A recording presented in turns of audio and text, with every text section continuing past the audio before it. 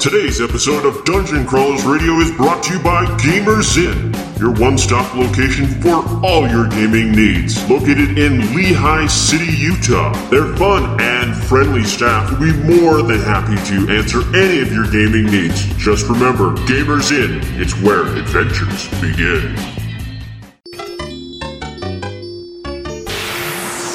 It's time to power up. Autobots, roll out! Broadcasting live from the DCR studio. Oh yeah! The Geek Revolution starts here. Excellent! Get ready for the #1 hit geek radio show out there. Well, it is impressive, isn't it? Because it's time for Dungeon Crawlers Radio. Let's get ready to rumble!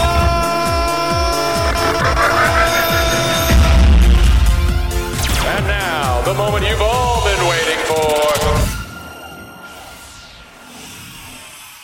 All right, everyone, welcome to Dungeon Crawlers. We've still got author Dan Wells with us talking about his latest book, Extreme Makeover Apocalypse Edition, which is amazing. I know I've heard about this several times over the years, and I'm excited that it finally came out to read it because, wow, it was fantastic. Thank you very much. Now, I know I've kind of got the backstory, but where did the idea for this book come from? All right, so this is a book about cloning, and years and years ago, before I even started working on partials, so we're talking like 7 or 8 years, I was working on some other thing. It was some awful book that I had a really good idea for, but the execution wasn't working out, and I didn't like it, and I was bored by it, so I kept finding excuses to not actually write it, which is never a good sign. All right. So I wandered out away from my computer and turned on the TV, and The Sixth Day was on, the Schwarzenegger cloning movie. Yeah. Which is better than you remember it, but still not great. Yeah. So there's a scene, the very first scene, where he sees a clone of himself. Everyone thinks he's dead, and so they make a new one, and then the one they thought was dead comes back, and he's walking up the driveway to his house, and he looks through the window, and he sees himself talking to his family. Yeah. And he realizes in that moment that he's not the only him anymore. And that was really profound for me. Like, that affected me really strongly, because I think that is one of the core aspects of our identity, at least in America, that we are all unique and we are all special, and there's no one in the world exactly like us, except now there is someone exactly like him. And what does that do to you, and what does that do to your identity? And so I thought, that's awesome. I want to play with clones, but I want to do it in a way that no one's ever done it before, because clones have been around forever. People have been writing clone stories for like 100 years or more, at least in modern science fiction. So I thought, well, what's a branch of science that I know a lot about? And realized that I had spent 8 years working in the beauty industry, which is actually one of, if not the most forward-thinking, innovative branches of consumer chemicals. And so I thought, well, that sounds fun. What if there was a hand lotion that had a biomimetic formula that could, instead of adapting to your DNA, it would adapt your DNA to it. It would start overwriting your DNA and turning you into a copy of somebody else. And that idea just exploded in my head. And I knew that it was a great idea when I started telling it to other people, and they would immediately come up with all kinds of crazy situations. Like, well, what if this happened? Or what if you did this with it? And there's so many little corner cases or big sweeping things like, you know, if you buy a supermodel hand lotion for your wife because you want her to look like a supermodel, and you bring it home and you give it to her without her knowing, that's probably a crime, right? But Yeah. It's not a crime that our legal system is equipped to deal with. Because just giving someone the wrong hand lotion is not illegal. Turning someone into somebody else is nothing we have any precedence for. So what would happen, and how would you prosecute it, and how would society react when all of a sudden that's a possibility?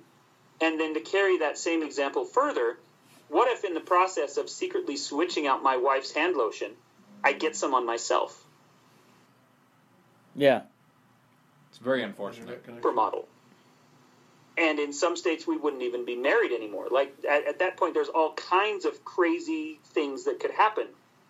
And so this idea was just too fun, and I spent years working on it. And finally, it came out in November, and I'm super, super excited. Now, because you kind of worked in the health and beauty industry, did you have to do a lot of research for this, or was this a lot of stuff you already knew? Well, still needed to do a lot of research. Okay.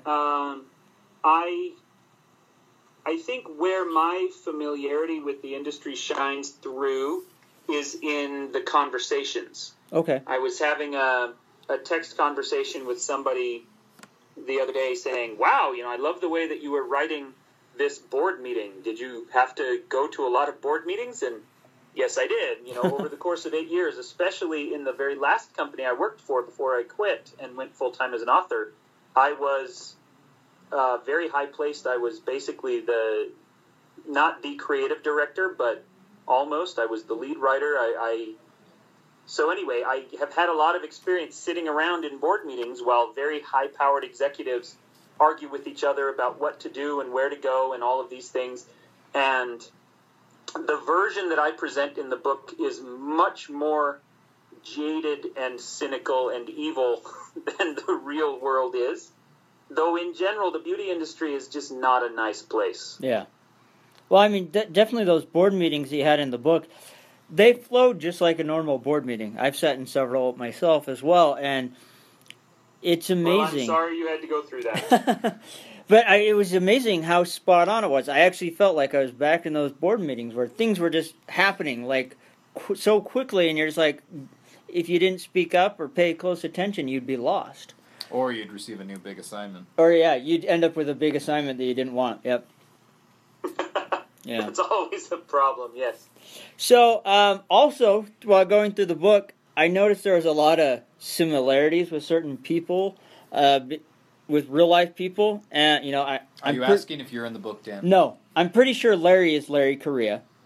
Yes. Yeah, and so I needed to do some work. I needed to do a gunfight. Yeah. And I thought, how fantastic, that one of my close friends is Larry Correia, who's an expert in this. And so we sent a lot of emails back and forth. I explained the scene that I needed and, what I would like to happen. And so he laid out for me in far more detail than eventually made it into the book what kinds of weapons they would be using and why they would be using them and how they would be using them. And kind of as a way to thank him for that, I asked if I could put him into the book. One of the evil organizations in the book, they kind of hire a group of mercenaries to be their thugs and enforcers. And they needed, that gives them a wide spread of different people and body types. And they decided they were going to turn them all into the same one. Take the biggest and the best one and make all of their mercenaries into him. And that's Larry. So there's 30 or 40 Larry Correias in this book. Yeah. Sounds terrifying. Well, I also like the fact that you threw in the model/actor Dan Wells. Because I know you've had his picture, like on your Facebook picture for some time where he had some weird crocheted outfit on. That's not actually Dan Wells. That was somebody else. Oh, okay. But, yes.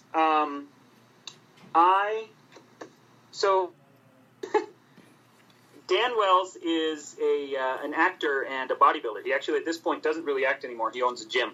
And because a lot of the book is playing with identity, loss of identity, I thought it would be so great to slip this idea in there that towards the end of I guess, 2/3 of the book, the main character is trying to hide, and he realizes that he can't be himself anymore. And so he goes looking for black market DNA. This is after the lotion has kind of permeated society a little bit. And he doesn't want famous actor DNA. He wants, relatively unknown actor DNA. And so as I was kind of pondering, well, should I use a real name? Should I use a fake name? I hit on the idea of using Dan Wells for this. And he and I have talked a bit, because whenever people try to tag me on Twitter, they end up tagging him. And so he's very cool about it and sends them my way. So I said, hey, can I put you into this book? And he thought that was a funny idea. So yeah, the main character goes looking for black market DNA and ends up buying Dan Wells so he can turn himself into that. And I am glad other people think that's funny, because I think that's the funniest thing in the world. Oh, and I thought it was hilarious. I will never top it. When I got to that part, I was like, oh my gosh, this is perfect.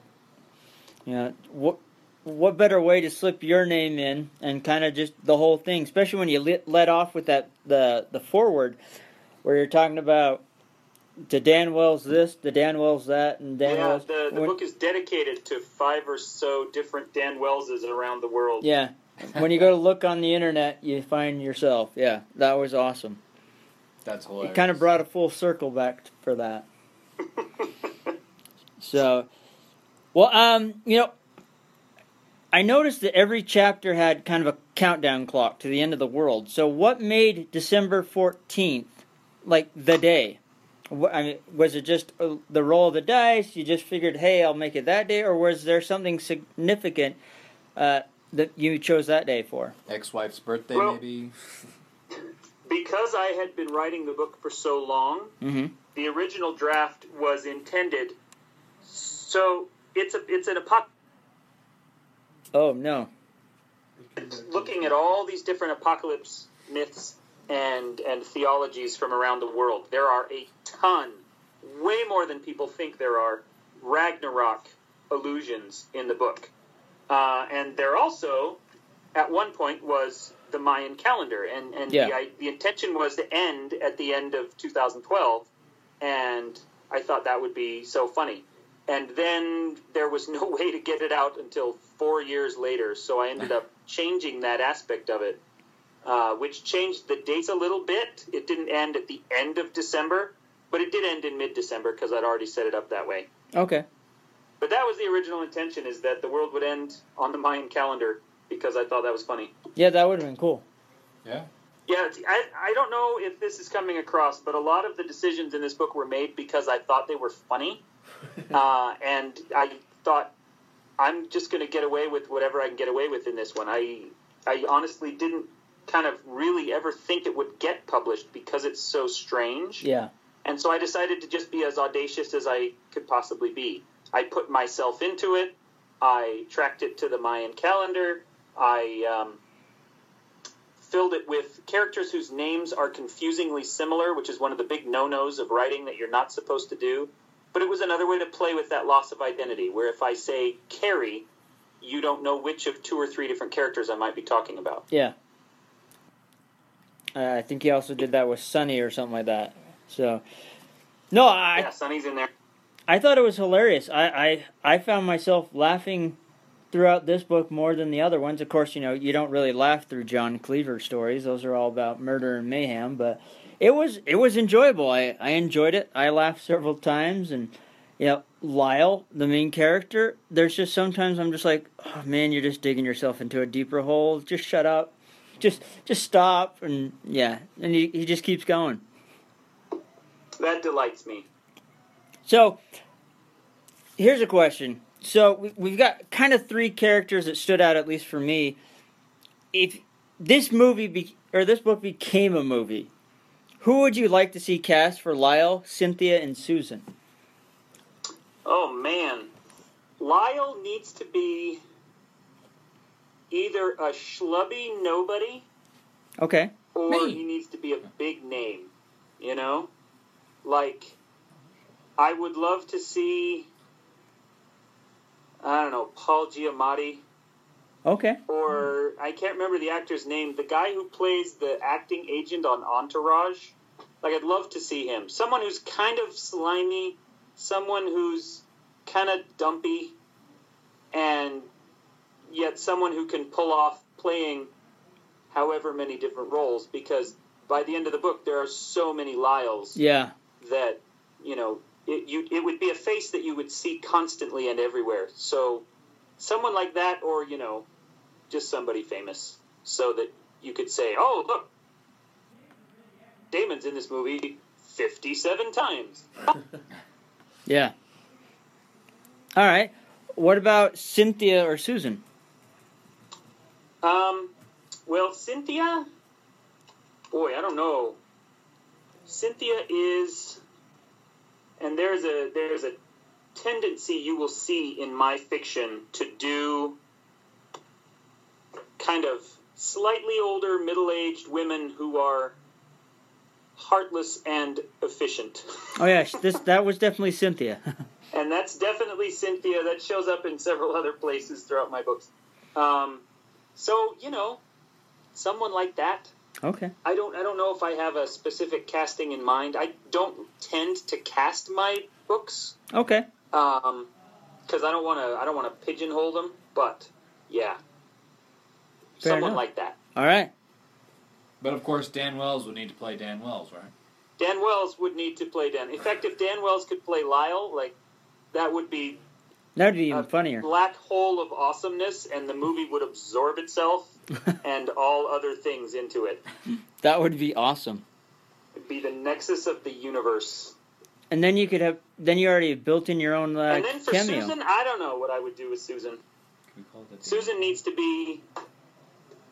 I mean, I am always looking for any excuse to put someone like Rosamund Pike into my books, but that would work. basically that kind of idea. Yeah. Cute blonde who can play crazy lunatic when called upon to do so, because Susan has that side. Yeah. Someone younger, you know, like a New York college age, you know, ranting at the world, Occupy Wall Street. Like, that's who Susan is. Okay. Now, is this just going to be a standalone, or is there a possibility of either a spin-off or a sequel? I mean, I know how the book ends, but there is a possibility of more. If there were to be a sequel, it would be so wildly different from the book itself. Yeah. Excuse me, from the first book, that I don't know if anyone would be interested in it. Like, if you loved Extreme Makeover, come read this other book that is completely different in every way, because that would be the only way to follow it up. Yeah. I have no plans for a sequel. Okay. This same thing with Hollow City, which was designed as a standalone. It is, in my mind, unfollowable, but people often ask about sequels to it, and I just kind of really love the freedom of a standalone, that I can do anything and I can end it any way I want, and we're done. And it doesn't matter. And there's nothing wrong with a good standalone, to be honest. Exactly. It was just interesting because of the way it ends. I'm like, could there be more? Because it kind of leaves you wondering, but at the same time, there could be, but it would be super weird. It would be weird. It would be. I'll agree with that. Or I could just leave it to my imagination, and I get to tell the stories. You guys are leaving a lot to our imaginations. I'm not going to lie. There will be Dan Wells fan fiction that continues the story on.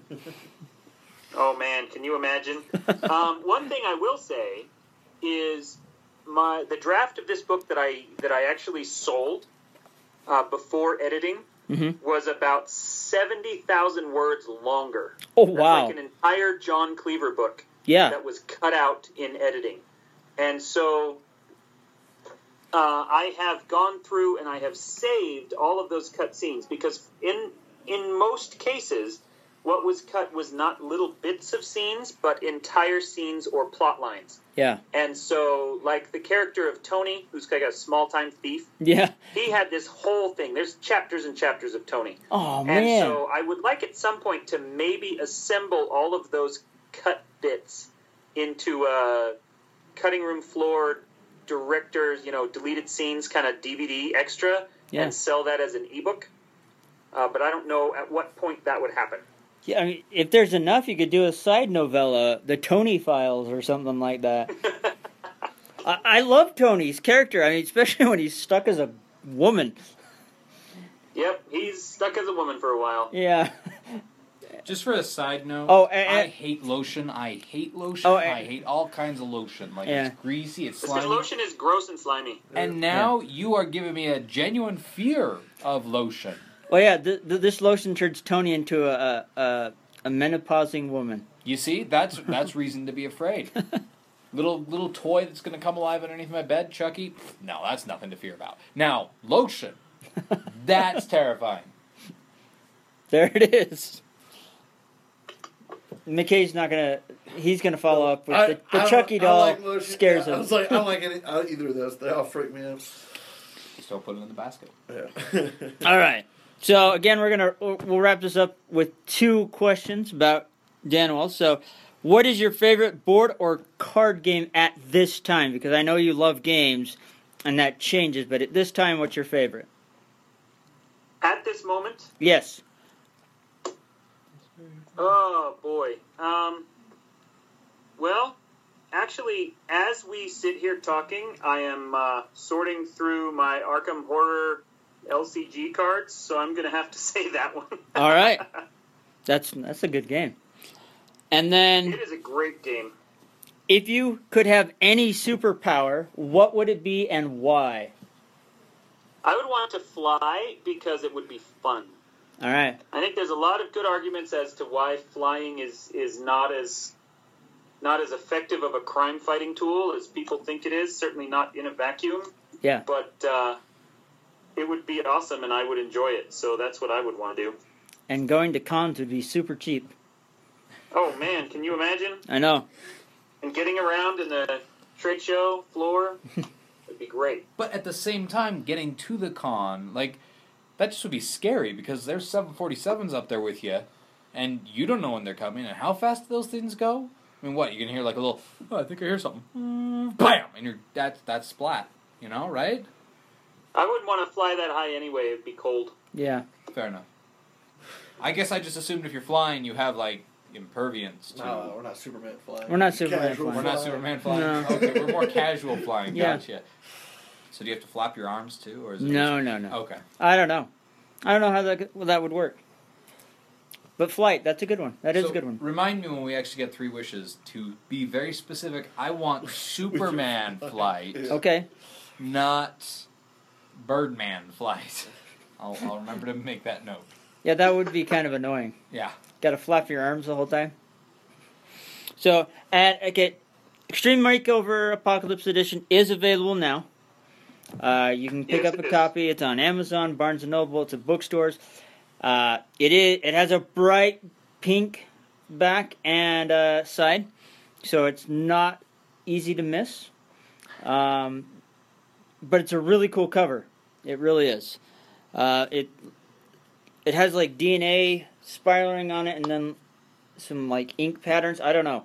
It's hard to describe. Smear. Yeah. Just to make it scarier. So. Well, I'm petrified.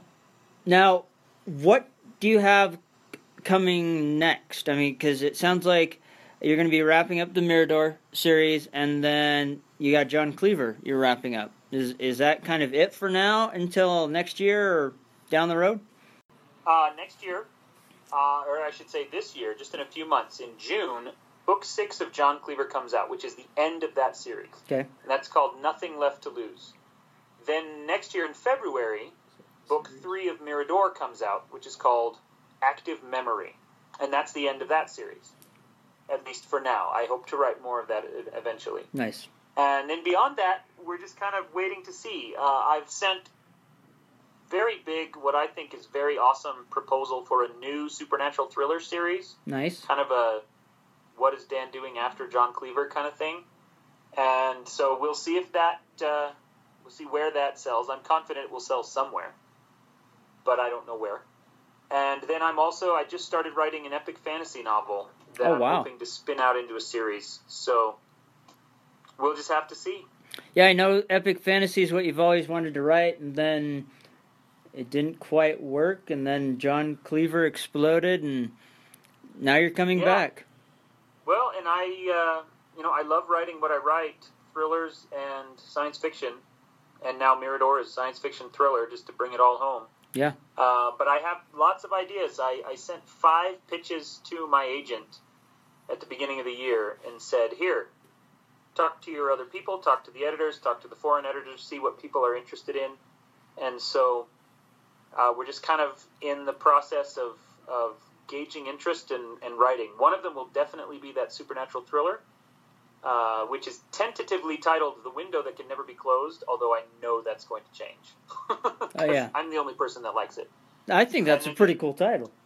The epic fantasy is super weird, but that's, I think, what people expect from me at this point. So that's where we're going. All right. Well, that sounds awesome and amazing all at the same time. So thanks, as always, for taking some time out of your day to talk to us. Thank you for having me. And everyone, go out, buy copies of Ones and Zeros, Blue Screen, all the John Cleaver books, Extreme Makeover Apocalypse Edition, because they're awesome, fantastic books that you're going to enjoy, you're going to love, as well as, I Am Not a Serial Killer was made into a movie that stars Christopher Lloyd, which I believe is on Netflix right now. It is. So you can watch that, but I would suggest reading the book because it's so much more entertaining, and it's just nothing against the movie, but it's just so much more fun seeing it in your head. That's at least my opinion. So awesome. But with that said, we're out of here. It's morphin' time. Nailed it. First try.